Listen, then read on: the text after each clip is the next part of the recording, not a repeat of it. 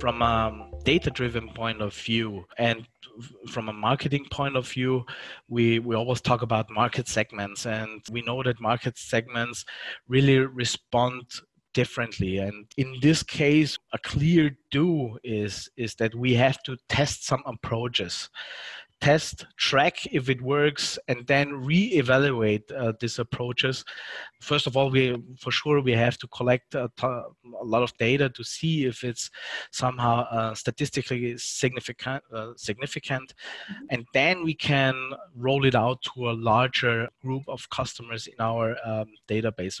So we are in this case really already in a technical perspective what we can do in sense of a CRM system. And leads me once more to what I mentioned already before. The CRM system should be up to date every day. It should track when you communicate over which channel and which message, based on a really customer-centric approach. And this is for growing companies or bigger companies, or as well for startups, is this the key to success? I have talked to a lot of startups here at MCI, or startup ideas, and we were talking about CRM systems, and they actually had no clue.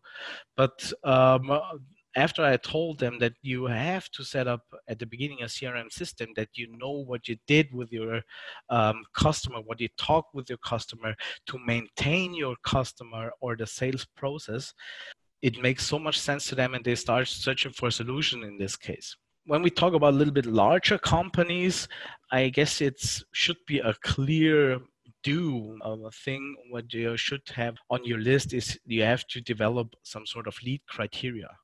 Yeah. How do you distinguish between a qualified lead or an unqualified lead? Especially this tension field between sales and marketing departments could lead into failure. And as we know, and as everybody know, those both departments are odd with each other. So they are not often on the same page.